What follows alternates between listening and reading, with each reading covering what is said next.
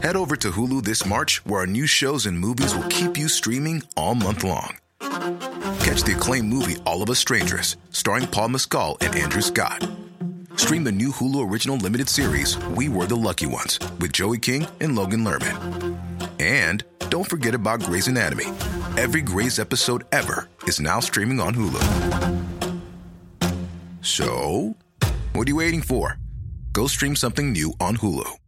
When you're ready to pop the question, the last thing you want to do is second-guess the ring. At BlueNile.com, you can design a one-of-a-kind ring with the ease and convenience of shopping online. Choose your diamond and setting. When you find the one, you'll get it delivered right to your door. Go to BlueNile.com and use promo code LISTEN to get $50 off your purchase of $500 or more. That's code LISTEN at BlueNile.com for $50 off your purchase.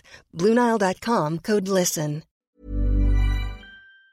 This is episode 102 with Cindy Ashton.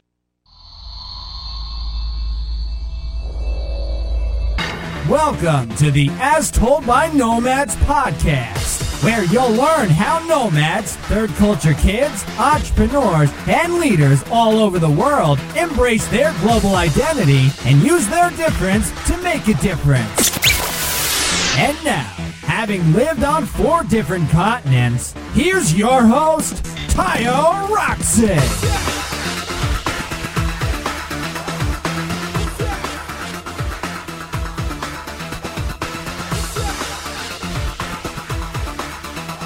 Welcome everybody. Today I have with me Cindy Ashton. She is a speaking, voice, and presentation skills trainer, singer, and entertainer, and speaker with over 15 years experience touring and training all over North America on multiple platforms. Rejecting the old model of posing and gesturing that turns people into robots, her work goes deep to her clients to unleash their natural magnetism and connect authentically. She's received awards from both President Obama and the Queen of England for a lifetime of volunteerism and has appeared in multiple media, including on the front page of the lifestyle section of the Times and in Performance Magazine alongside Donald Trump. Wow. So, welcome to the show, Cindy. Thank you, Tayo. I'm so happy to be here, and hello to everybody listening in. It's a pleasure to have you here. We're going to be talking about different ways to project confident body language, improve your dynamic speaking voice, and how that plays a major role in building your brand of influence and formal speaking engagement. So I'm pretty excited about this because I've recently started booking speaking engagements, and I kind of just naturally started doing stuff without knowing what I was doing. When I was watching myself, I saw I was making some gestures, like you were saying, unknowingly, because I went there and I thought I was doing it again, and I was like, wow, that I was moving around a lot more than I expected to move, but I'm probably expecting that to be probably nerves or stuff like that I just wasn't aware of. But I'm excited to take some mental notes. So, Cindy, how did you get started on this? That's an excellent question. So when I was a fetus, this is going to be a long podcast. Yes. I'm kidding. It's okay. No, but when I was a fetus, I was swimming around in my mom's belly, and I was sporting jazz hands, and I always knew that when I was going to pop out, that I was going to be a performer and a speaker and be on stages across the world. And so how I really got into this is I'm not sure what story to tell you. Let me tell you the real story behind this. So my soul knew what it was supposed to do in terms of be on stages across the world, but my body had other plans for me, and I was born with heart failure and a 20% chance of living, and the whole left side of my body was paralyzed. Oh, wow. And so throughout my childhood, I had several heart surgeries, and I went through lots of rehab and had casts on my legs so they would grow out properly. And so by the time I got to my teenage years, I had gone through my last heart surgery, and the doctor said I would never be able to handle activity beyond walking. I have a damaged lung, so good luck singing. And they gave me this whole laundry list of what I couldn't do. And thankfully, I was a defiant teenager, and I said, when you're defiant, you're like, you, and I'm going to do this regardless of what you say. And so because of all the cutting of nerves and bones and tissues and all the dysfunction on the left side of my body, I was left in chronic pain. So even though I was alive and breathing and kicking, I was left in horrible chronic pain. So but I wanted to perform. So when I was finished high school, I went and I trained as a singer, dancer, actor, and I would just push through the pain because my joy and my love for performing just overcame any obstacle that was happening in my body. But what I found is when I graduated university and my diploma program and started auditioning, I was coming across very aggressive in my style because I was pushing through pain all the time. And even though I had more education and training than most people, I wasn't getting the gigs. And so the reason why I do what I do is that everybody in their life has some kind of a stressor. And so for me, it was living with chronic pain, which I'm not anymore. And I sleep through the night now, and I'm feeling good, and I'm really rocking stages across the world now. But, what I understand is that we all have stress in our life. For me, it was physical. For some people, they've got the stress of running around after children and then having to go and do a presentation and be influential when they're frazzled. Everybody has some sort of stress in their life. And the work that I do is really about, yes, I pull on my performing side to help people to be magnetic on stage and magnetic in their meetings. But a lot of it that I work with is relaxation therapy as part of it, because we need to become aware of what we're doing with our bodies so that we don't become too aggressive in our style, or we don't come across too insecure in our style because we're being influenced by the stressors happening in our life. No, and it sounds to me so you had, some a very big challenge growing up, and something that a lot of people might not have been able to overcome, and you overcame that, and then in doing that, you were able to become a singer performer against all odds, and then through that experience, you also were able to find your voice. Is that correct? Yeah, absolutely. And it was really about, in my 20s, not getting my career off the ground in the performing side of my career, because I was also an educational consultant. Because of the stress I was holding in my body, it was projecting subconsciously to other people. And that's when the light bulb went on me about, how we really come across and what our voice sounds like and what our body language is coming across as is reading way more to people than the words and what's on paper to people. And that really clued in, and I had to learn within myself, how do you conquer that? And when you're dealing with stress in your life, regardless of what that stress is, how do you still stand up as a leader and be influential and be able to command the kind of pay and respect that you deserve? So interesting, the stress, that stress aspect that comes out of that. And, we always see it in leaders, especially presidents of America. You can see that how gray their hair goes after the terms. Exactly. Right? I was actually just thinking about that with President Obama. Exactly. I was like, wow, I looked at him on TV the other day, and I'm like, wow, he is really aged. Yeah, exactly. And obviously this stress plays a lot of impact, and yet, they have to make all these speeches. And a lot of times, listeners on the podcast being globally minded, they tend to want to do something on a global impact, but that also includes speaking or communicating the message to a larger audience. And I started the podcast talking about how I found myself doing that to a group of people earlier, and I was watching myself, and I could see that I was very nervous sometimes. So how do you project that self-confidence to really command an audience? Is it through I love that question. Yeah. So there's a lot of different techniques, but let me start with at least one to get us started. So there's something that I love to do with my clients, which is help them figure out what their sensory trigger is. So going back to my acting background, when you look at really great actors on stage, you could read, or on film, they either read as truthful and they engage you, or they read as fake acting, right? Mm-hmm. Right.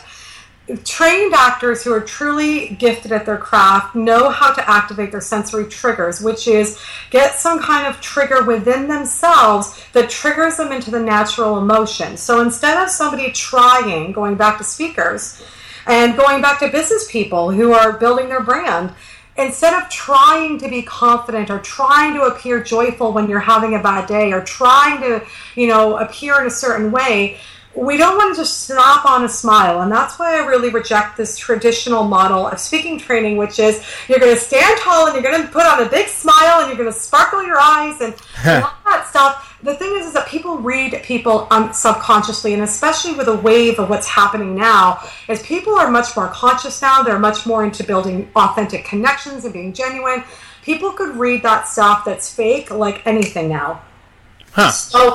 So with sensory triggers, what I do with my clients, and what you all can do right now, is start to think about what is it that you want to project. So is it that you want to project confidence, or you want to project joy, or whatever it is that you want to project. And then you want to go back and say to yourself, so let's say it's confidence. So what is a memory, a song, a picture, a movement, a something that will trigger me naturally and authentically into feeling confident? So let me give you a couple of examples of clients, and this will help you to get thinking about how this applies to you. So I have a client in Switzerland who is a brilliant woman, master's degree, has done amazing in her career, but she has a really hard time getting on the phone. Very, very nervous to even pick up the phone. And so I said to her, okay, so we need to get you not necessarily confident, but get you feeling more joyful so you don't come across with a shaky voice on the phone. And I said, can you think of a time in your life where you just burst out laughing and couldn't stop laughing? It's just, oh yeah. So now what she does is she thinks about that moment. And that moment is when she was looking for her daughter, Julie. And she was like, hey, Julie, where are you? And she opened the closet door, and Julie jumped out with chocolate on her face and went, ta-da, hello, mommy. And she was like 4 years old. And so now my client, before she picks up the phone, she'll dial the phone number, and then she'll take a moment just to close her eyes and see that chocolate face of her daughter popping out of a closet, and then she presses send, and she's so busy being in her joy and her laughter that she's like, hi, it's me, I'm so glad that we're connecting, and she's too busy being in her joy to be nervous. Huh. So It's cool, right? Yeah, she found her joy, and so you were able to get her to get into that place, and it was easy for her. Right, and it's authentic for her because it's triggered from something within her, as opposed to her trying to be joyful. Gotcha. Huh. That's so interesting. Someone like me, for example, I'm often told that I'm loud, bubbly, I tend to, just the natural projection of my voice is it commands attention in the room. But sometimes when you're speaking, you have all these speakers that tend to have instant command when they get on the audience. But then sometimes if the substance of what they're saying is not good, they lose the attention of the audience. Right. And then you have people like they're calm, cool, collected. They seem like they're unassuming in a way. But when they're there, you have people who just standing ovation, clapping, slow clap, the whole thing. How do you find that balance with those type of people? Because I can think of people from John F. Kennedy to people like Oprah, and to people like President Obama, who sometimes he had that problem where people were like, oh, he's so charismatic, but I don't know what he said.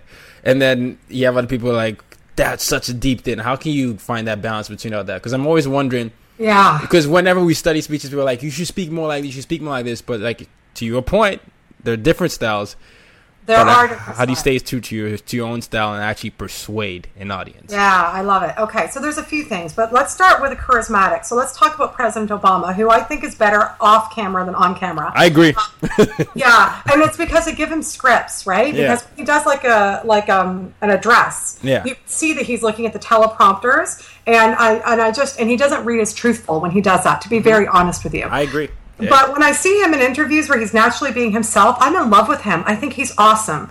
I don't have an opinion. I'm Canadian, so I don't have an opinion on his politics.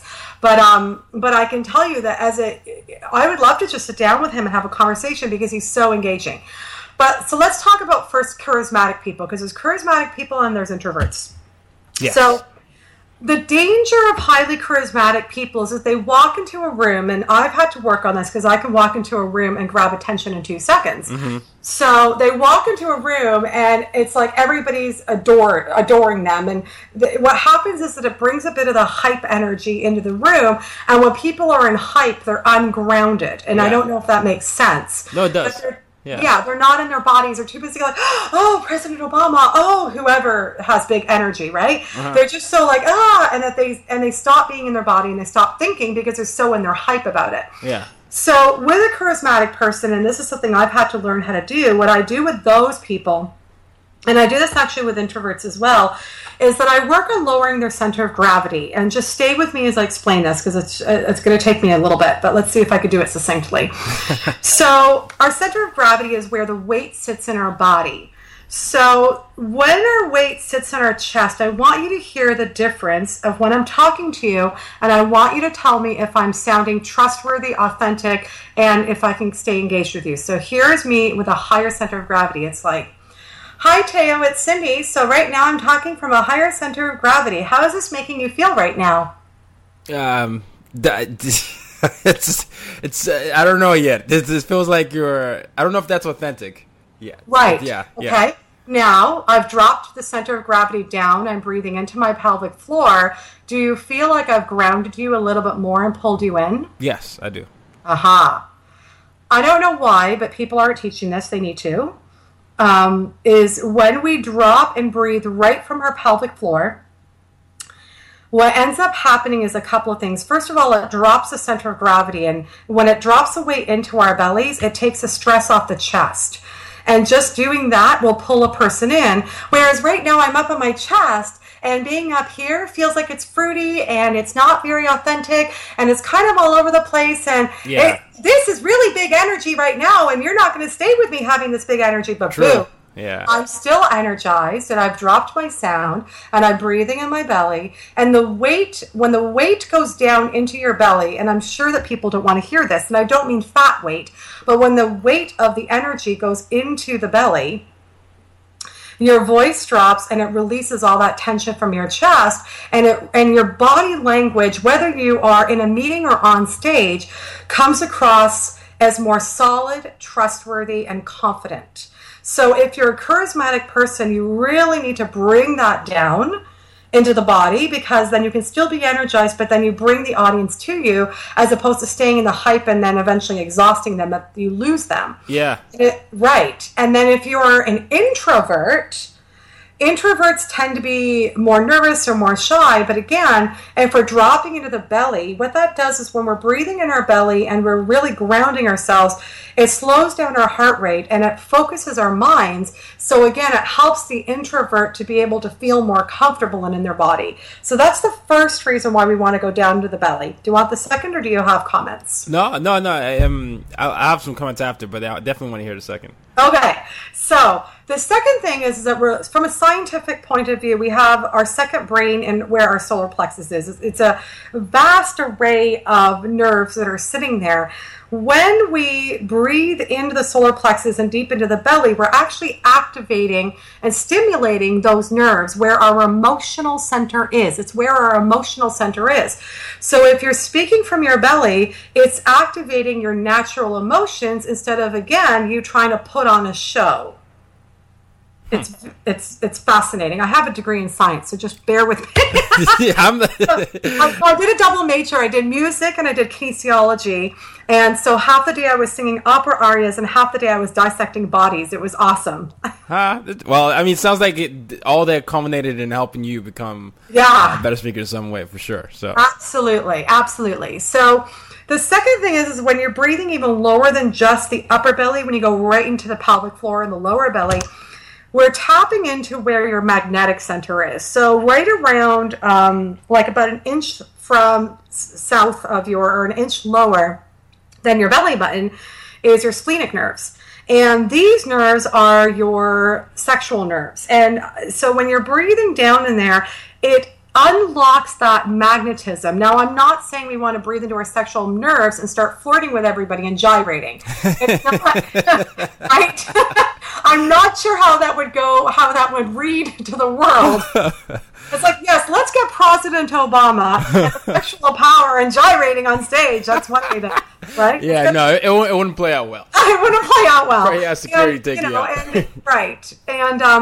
Right. So, but if you look at some of the greatest performers in the world, and they've got that something, that magnetism, it's because they've learned to tap into their sexual energy, because sexual energy is magnetic. So it's not about overtly coming on to people and gyrating or anything like that, but it's a certain energy where there's a fire inside of you and it's magnetic and you come alive. So that's why you also want to breathe very low into your body, because then you're automatically tapping into that magnetism. It's very cool. No, it's very cool. Now the comments I have are very, now I've gotten better at speaking and stuff like that, but the thing that I always used to go off of, because I never really practiced, was that I had this instant command of the room. It was almost magnetic, and when I went there, that's what people would say. So I used to often rely on that, and then sometimes I noticed that when I would initially go and speak, what would happen was my voice would just start going faster than how you said you were going high pitched.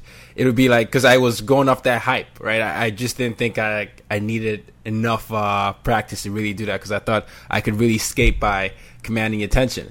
But then I started doing something where I don't know, I guess it's bringing down to the belly, but I didn't do that knowing. I just said maybe I need to calm down a little bit more, because I didn't realize that I was talking faster than I was until I kept watching myself. So I just started using some more pauses, and then I would scan the room and then go on to the next sentence, and then it seemed to carry more weight because it was like I was taking in the environment, and I wasn't really just going off of the energetic initial energy that people will have, because I tend to be one that just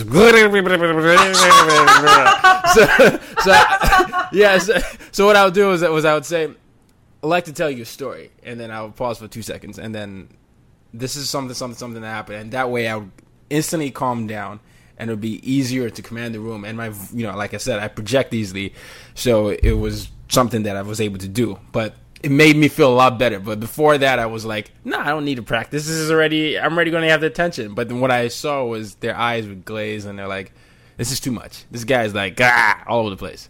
So sorry, go ahead. No, so I think it's, I was nodding my head after you made that first point about that belly thing, because it's so true.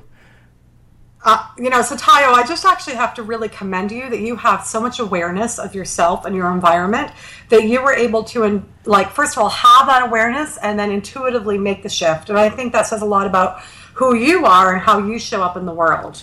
Yeah, well, thank you, but I honestly, I don't think I could have done it myself, because it started with when I started the podcast interview. It was the same sort of thing where I didn't know what I was doing, but I was just like going off, blah, blah, blah, blah, blah. And then when the benefit of having a podcast is that you start to listen to yourself, you're like, man, that's tough to hear. So you start to want to get better, and then you observe people that, like you said, I'm kind of, you said you were a science student. I'm a nerd that actually watches interviews over and over. So I would listen to interviews. I would watch Steve Jobs. I listen to Martin Luther King's speech, and I would just look at cadences and stuff like that. And there's often power in cadences that I've noticed. So I'll do stuff like that, and I always describe myself as I appear as an extrovert, but I'm probably more of an introvert, even though no one actually believes that. So I find myself going back and forth between those type of things, because sometimes I have to psych myself up to do something, and it's interesting when you find your voice, because it can generate more sales, like you said, but it also helps in networking environments. Yeah, and that's what's interesting is a lot of people just think that taking speaking training is to speak on a stage, and I think it's important for anybody in business to learn. I go to networking stuff and travel the world like you do, and I see people who are sabotaging themselves all the time without realizing it, simply because of how they're coming across. Okay, talk to me about this. So when you go abroad and we're going to pause on the speaking for a little bit, because you're networking, you're in this room, you don't know anyone at all. You're the only, and you didn't even come with anyone. It wasn't like a business thing. You just went to some happy hour thing. What would be the first type of thing you would recommend people to do? Because sometimes people find it hard to just say hi to a new person they don't know when everybody already has clicks and stuff like that. Yeah. Are you asking about what to say to other people, or how to prepare yourself mentally? Both. How to prepare yourself mentally, and what's what are icebreakers? What are things to do? How to appear authentic? Yeah. What not to do is shove your business card in someone's hand and then add them to your list without asking their permission. Don't get me on my soapbox about that. I take it that's happened to you.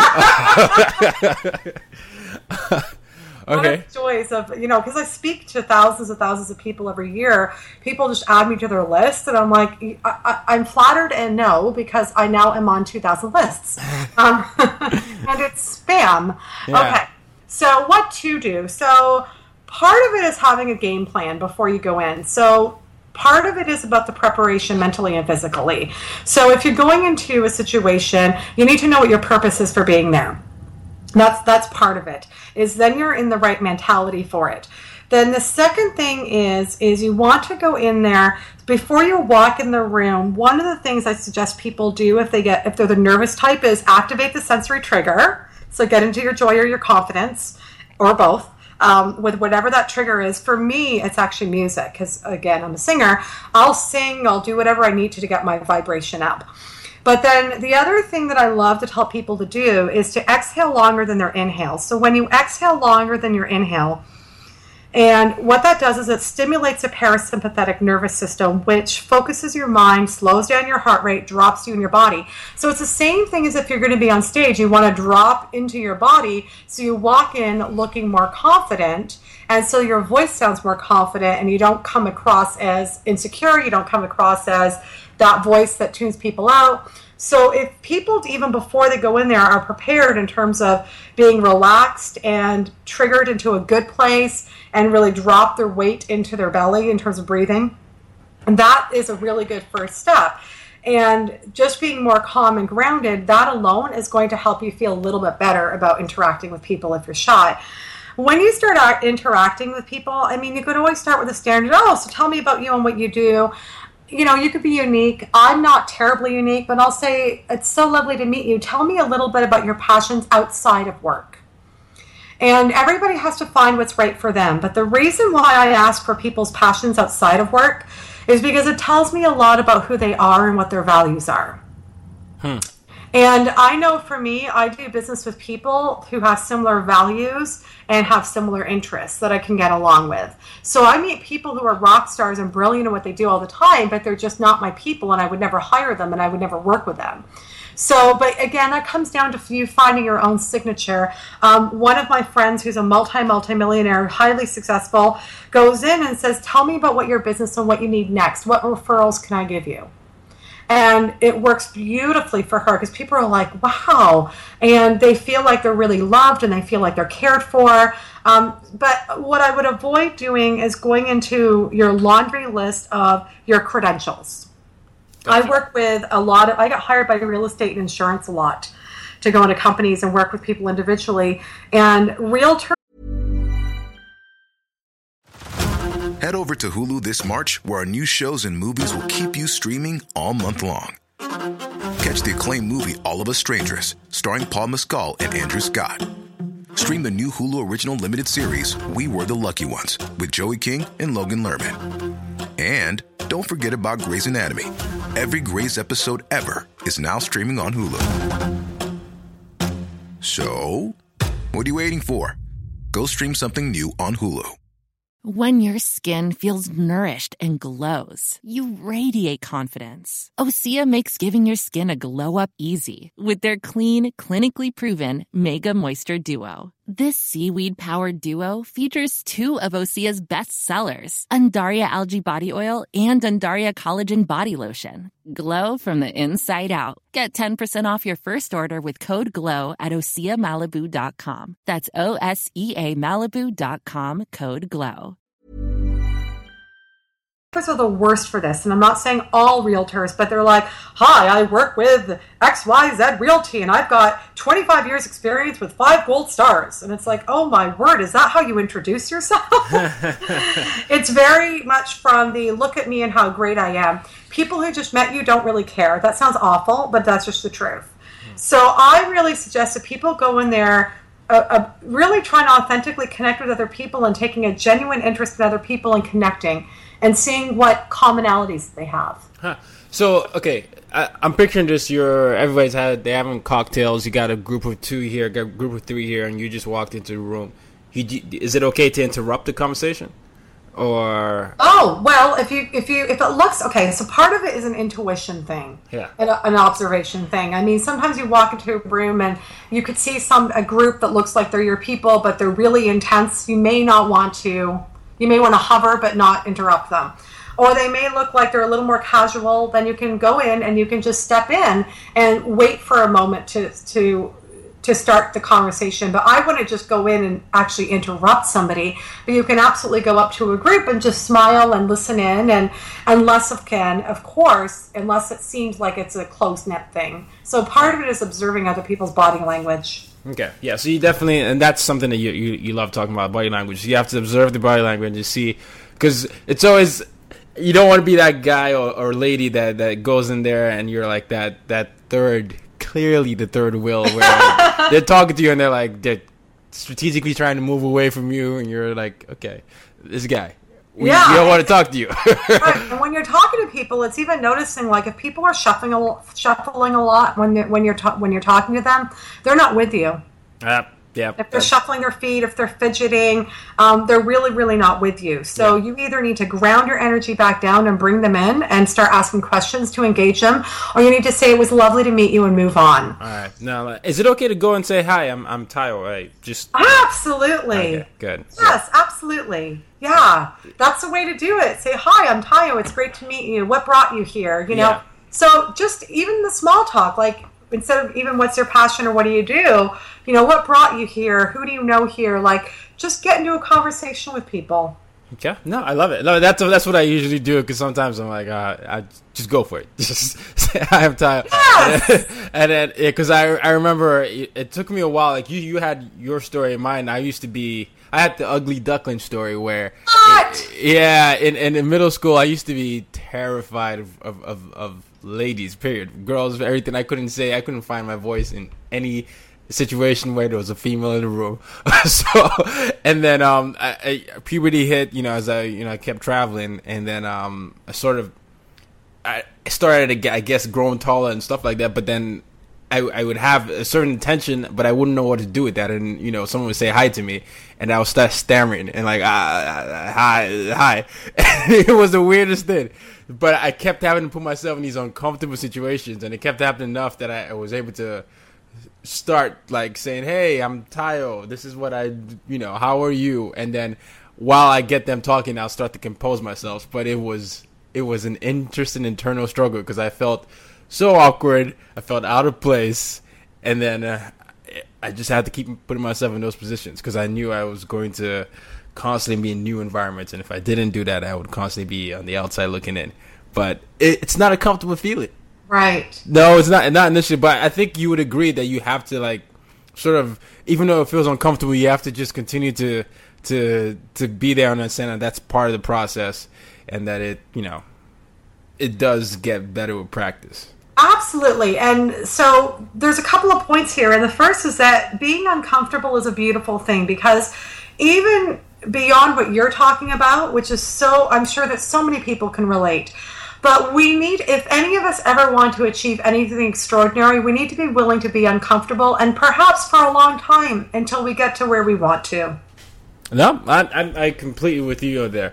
And to get to where we want to be a leader of influence. We want to be someone that is magnetic across TV, in a room, on text, and anything. How some of the leaders you've worked with in the past, what are some of the steps that you've seen that they've done, that they've taken to improve this? Are there like daily things we can practice to improve magneticism, or things that we can hone in on our craft daily to make ourselves appear excellent when we even have 5 minutes to talk to an audience? Yeah, I love that question. So the first thing that comes to my mind is not what you asked me, but I'm just going to share it, and then I'll answer you if you don't mind. Yep, not at all. One of the things that I've noticed, that the higher level of success that my client has had is the more humble that I find that they are. So it's not so much of a daily thing, although I could talk to you about daily what they do, but what I find with most of my clients are multimillionaires, and the ones that aren't are into six figures. Okay. But I find that the more successful they are, the more humble they are, the more unassuming they are. And I don't mean unassuming in the sense that they don't command a room, because they do. But if they were in a normal situation, like they were at a soccer game for their child, you would never know that they were a multimillionaire who ran a corporation, because they're so humble and they're so down to earth. The other qualities that I've noticed about them is that they are always open and willing to learn. Okay. They're always open and willing to learn. They don't believe that they know everything. They don't believe that they are always seeking for deeper mastery. And that's something that I've noticed about them. So I know that sort of answers your question, but it doesn't. But I thought that was valid to bring across, is what I've noticed with my people. Humility and being willing to be a sponge. I think it's something that definitely would agree with. When you talk about unassuming, there's some people that say dress for the part, right? You have the Bill Gates or people who wear mom jeans and they're billionaires. And then you also have people that, for some of them, them wearing a suit makes them feel confident, like they're gonna start their day well. And they might not have 2 pennies to their name, but they wear it. It makes them feel, it puts them in a state of mind, and they can go about their day and sell. Maybe car salesman will fit into this. What would you say about those? Because I don't know if there's like a one size fit all type of thing to do that, but the reason I was asking for a daily routine is some people feel like, they speak positive assertions to themselves, put on this outfit, and they're good to go. But I don't know. Is there a routine? Okay, so I think that there are people who have daily routines, and daily routines is not a bad thing. Anybody that's successful I know has a team, they have systems in place, and they do have control. And not in a controlling kind of way, but they have control in the sense of systems. And they definitely, and then I want to go back to the dressing for success thing, but they definitely have routines. And some of them, I'm just going to go through clients in my head. Some of them, they have a daily meditation routine. Some of my clients will only start meetings at 12 o'clock onwards because the morning is for family. Like, they really, it's not uniform. I haven't found within them something uniform, except for the fact that they do have routines and they're clear on their priorities and they have a team that functions. Huh. Okay, so they have a team that functions and they make it a priority. Right, and they know what their priorities are, and they do have routines, but everybody's different. Like I said, some of my clients meditate every day. Some are adamant about reading an hour a day. Everyone has a different routine. Okay. No. Yeah. I got you. Your clients, who has been your favorite clients, and why? Oh, my favorite client. Okay, and then do you want me to answer the dress for success thing after? Yes. Okay. Sorry. Yeah, that was I was pressing on that because I was curious, because you said you have all these different types of clients, but I do. Yeah. Yeah, you know what? I think too, of the successful people, they have really clear boundaries. As well. All right, so I think that one of my favorite clients, she's a VIP client. This is recent. I have so many. I love my clients so much. But she came to New York, and it was remarkable to me because she has built like 11 not-for-profits and over 10 multi-million-dollar businesses, hugely successful. You can't even work with her unless you're spending at least $10,000. That's her lowest package. Wow. It's very inspiring. And yet she's the most humble person and open person and willing to learn person. It was really, really inspiring to spend, I was with her for 2 days. She did a 2-day package with me. So I spent 2 full days with her, and it was just really, really inspiring to see somebody who was that successful have nothing to prove. And I think that's a huge thing that I've noticed with a lot of my clients in the $1 million mark plus, is that they have nothing to prove. They just don't. And there's something really beautiful about that, because they'll never expect I never find that they don't have that needy behavior that the people who are at lower income brackets have. They don't have anything to prove. It's really beautiful just to watch them being in their being. Gotcha. That's good. Yeah. It all comes back to being grounded, like you keep saying, and some level of humility. So yeah, seems to be across the board there. All right, now the dressing. All right. So in terms of it, I believe that it has to do with the situation. So, for example, if I go into one of my corporate clients, you better believe that I'm wearing a $300 to $500 dress with $300 shoes. Okay. Okay. Just to be really honest, I'm probably wearing $1,000 worth on my body when I go in, because it's a corporate gig and I'm commanding over $5,000 to $10,000. So I have to look the part in addition to my credentials. So there's definitely times that I really dress in the right situations. I dress as I need to dress, and I believe that you need to dress as who your brand is.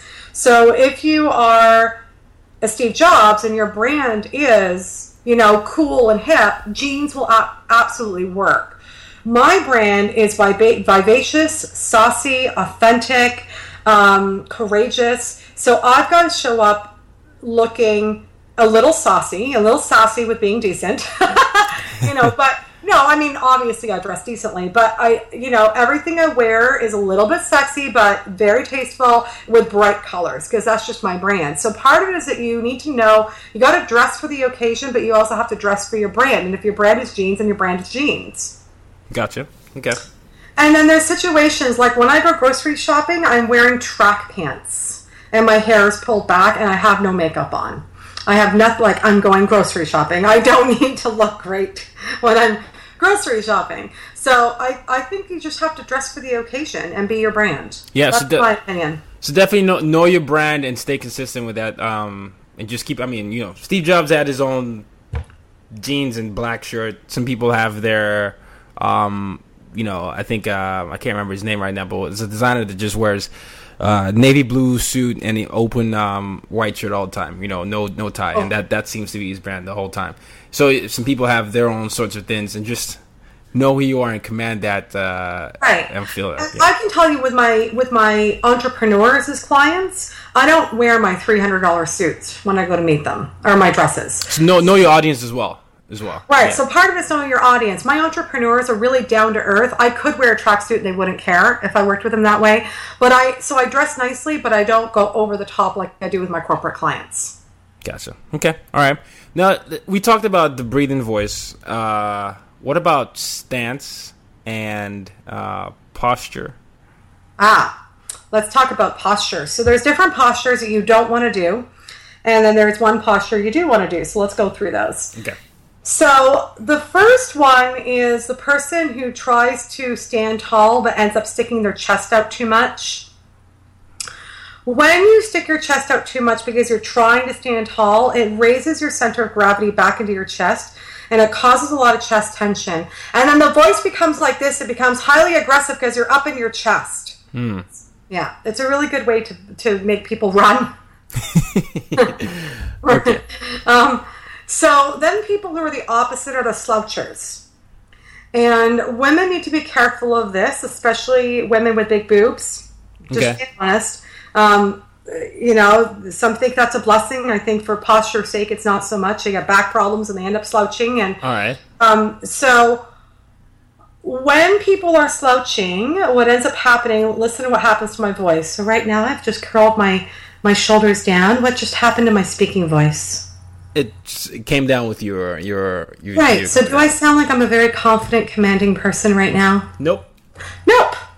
So the minute that we start to drop our shoulders and we slouch a little bit, it changes our speaking voice for the worse. It makes us sound really insecure. So we've got to really be careful about our posture. Another stance, and this is more of a problem with men, is when they are protruding their pelvis forward. So they're kind of sticking their pelvis forward. Mm-hmm. Can you kind of visualize that? Yeah, I'm visualizing that now. Yes, it's an uncomfortable visual, but yes. Yeah, it is, right? The minute you start pointing your pelvis towards someone, that's a problem. Yes. I need to say more about this, but men, you guys are horn dogs, okay? Like, it's not that we're not as women, but we at least go in cycles. Men are, it's like 24/7. But I have been at so many different networking events and meetings where men are not even conscious of the fact they're sticking their pelvises forward when they're having a conversation. And it's a really great way to make somebody feel really uncomfortable. Now you're going to watch for this when you're networking. I'm definitely going to. So. Then we have what I call the chicken neck. So this is the chicken neck. You know when you stick your neck out? Yeah. It's like a quack, quack, Wait, that was a duck. But you know what I mean. Right. I need to go back to nursery school and learn my animal noises. So when you're sticking your neck out, those people, they really lean in and they stick their neck out. It's almost as bad as the people with a protruding pelvis, because it makes people feel like they're being crowded and it invades their space and it's very uncomfortable. Again, it makes people want to run. All right. So yeah, and then I've experienced that too. When someone it's like their face is too close to your face, or it's like, and I know what the intention is. They're like trying to be engaged, but you can see that their neck is out. It's at a different angle, almost a 90-degree angle. Like, and you're chicken neck. Yeah, and you're going back, and they're coming from. I'm like, okay, all right, this is interesting. We're going to be doing this dance. So it's the pelvic thrust, the slouching stance, and the putting your chest up way too much. Right. So, okay. So, all those sounds like overcompensating for some way. It seems like you're... Right. Yeah, okay. So to be in good posture, I do this 30-second body posture exercise, and I'm not on camera, so you can't see it, but I'm going to try to talk you through it. Okay. So what you want to do before you get on stage or even get on the phone or get into a networking is get your posture in alignment. Now, obviously, if you have major issues, you need to go see a chiropractor, but this will definitely help get you in better alignment. So the first thing you want to do is stand with your feet shoulder width apart and really stomp your feet and really feel your feet digging into the floor. So it's kind of like you've got roots at the bottom of your feet, right where your arch is, and those roots are digging into the ground, into the ground, into the ground, and anchoring down. So it's again about getting grounded and shifting the weight down in your body so your center of gravity is lower. So you just want to stomp your feet. You can even bend your knees a few times, go up and down, and really feel yourself sinking. All right, so that's the first thing you're going to do in the 30-second body posture exercise. Then you're going to circle your arms up above your head. So kind of like if you were in ballet class and you raised your arms above your head. Does that make sense? Yeah, I'm doing it right now.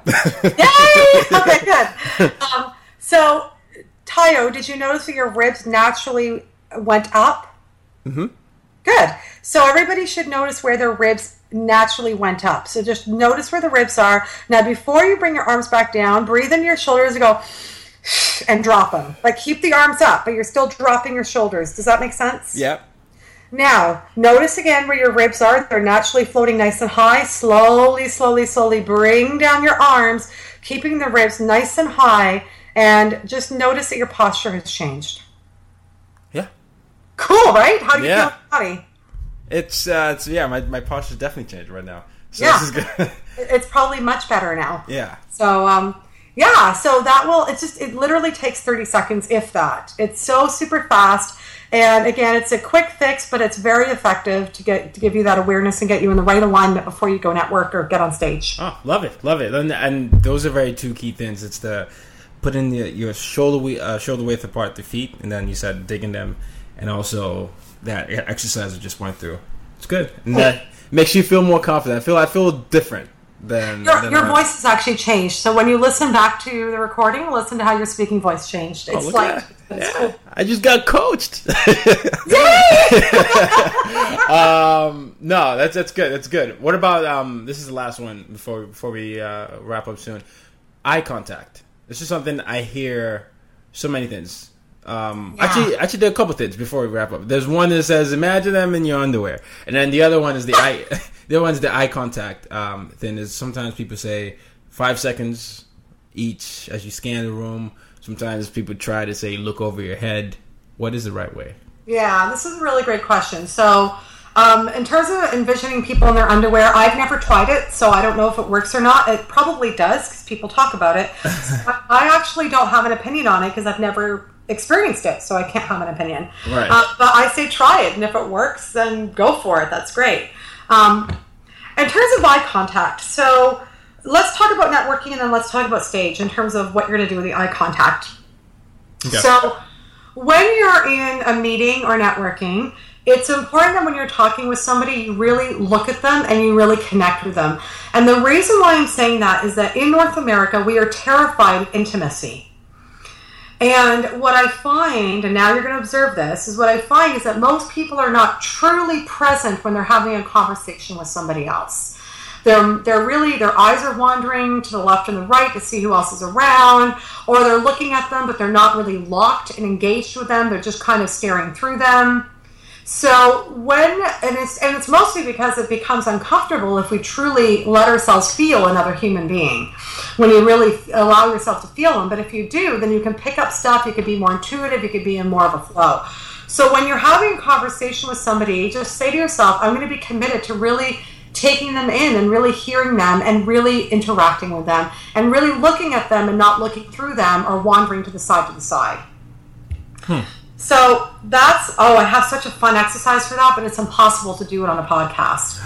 I do improv with my clients. So there's a whole improv exercise we do where we focus our energy and we get committed, and it's awesome to see the transformation with my clients because they're like, I didn't understand what it really feels like to be committed. And I'm like, I know. I actually have clients that have told me they have better sex lives after working with me. So it's, I know. and That's a whole other conversation. But, that definitely is a whole lot of conversation. But it's So let's. I'll tell you why in a second. But let's. I think we should end with sex. I'll tell you why about that in a second. Let's talk about stage. So this is a really great question. Again, what I see a lot of speakers do is that they kind of wander as opposed to committing to one person at a time. Okay. If you are uncomfortable at looking at somebody right in the eye, look at their forehead. That's the first tip I'll give you. So in general, whenever you have a new thought is when you either move or when you look somewhere new. So if I'm talking to you, so right now I'm talking to you and let's pretend that I'm actually seeing you as opposed to your lovely face on my Skype.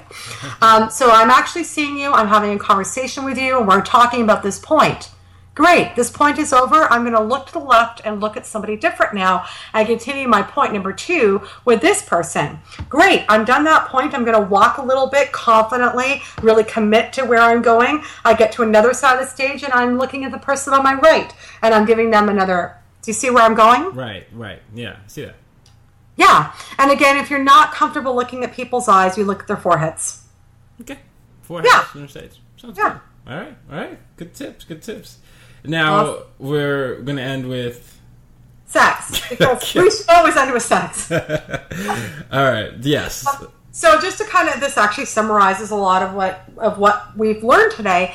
So it really, when you learn to connect with people on a deeper level, when you learn to release the stress in your body and be in better posture alignment and learn how to ground yourself down, you're in a position where you can have better relationships with people. I had a CFO work with me who had a wife that screamed at him all the time. And I said, listen, you know how I tell you to drop your center of gravity and breathe through your belly? I said, when she starts yelling, I want you to do that. And he says, really? I said, yeah. And slow down her speech and bring her into you and let her feel like make sure that she's being heard. And it was amazing because it transformed their marriage because she simply didn't think she was being heard because his body language was so off. And the minute that he grounded and brought her to him and she felt like he was listening, it changed the relationship, which changed things in the bedroom, which is really cool. And then I have other clients because when they learn to breathe into their bodies and learn to breathe into their pelvic floor and stimulate the sexual nerves when they're actually having sex, there are things that you can do with the breath that you're learning to do to prolong orgasms, which is very cool. And that's a whole other show. Yes. But some of my clients ask me, they're like, so I'm breathing in my belly, and how does this, like, when I'm opening up magnetism, can this help in the bedroom? And I'm like, sure. And then I tell them how, and it's very cool. Yeah, so it really does help in people's everyday relationships. It's really amazing. All right, no, I love it. I mean, I can't even begin to break down the amount of things we've learned today. But this is something that once it gets out, I'll definitely go back and re-listen to it because each different occasion has different ways to be persuasive. So I do appreciate you for coming on the show for that. But how, Cindy, can we find you? Well, where do you find me? You could Google me, but you can find me at yourpersuasivevoice.com. Yourpersuasivevoice.com. Okay. Any other exciting things you're doing that we should know about? Oh, what am I doing right now? I'm actually, for the first time in a year, not traveling. That's actually really exciting because I've been on the road nonstop for the last year, and I live in New York, one of the most exciting cities in the world, and I actually haven't explored it. So on a personal level, I've taken a little bit of a break from my own speaking engagement so I can explore my wonderful city and make friends and get settled here. So good. Well, I hope you continue to do that, and then I can't wait to get this out there and have more people being persuasive leaders and engaging audiences. So there you go. Thank you so much. Oh, and thank you so much for this wonderful interview, and to everybody listening. Thank you. My pleasure. You've just been listening to the As Told by Nomads podcast. For more ways to use your difference to make a difference, as well as for show notes, head over to www.uydmag.com. Till next time, go out and make an impact in your world. Head over to Hulu this March, where our new shows and movies will keep you streaming all month long. Catch the acclaimed movie All of Us Strangers, starring Paul Mescal and Andrew Scott. Stream the new Hulu original limited series We Were the Lucky Ones with Joey King and Logan Lerman. And don't forget about Grey's Anatomy. Every Grey's episode ever is now streaming on Hulu. So, what are you waiting for? Go stream something new on Hulu. Join us today during the Jeep Celebration event. Right now, get 20% below MSRP for an average of $15,178 under MSRP on the purchase of a 2023 Jeep Grand Cherokee Overland 4xE or Summit 4xE. Not compatible with lease offers or with any other consumer incentive offers. $15,178 average based on 20% below average MSRP from all 2023 Grand Cherokee Overland 4xE and Summit 4xE models in dealer stock. Residency restrictions apply. Take retail delivery from dealer stock by 4/1. Jeep is a registered trademark.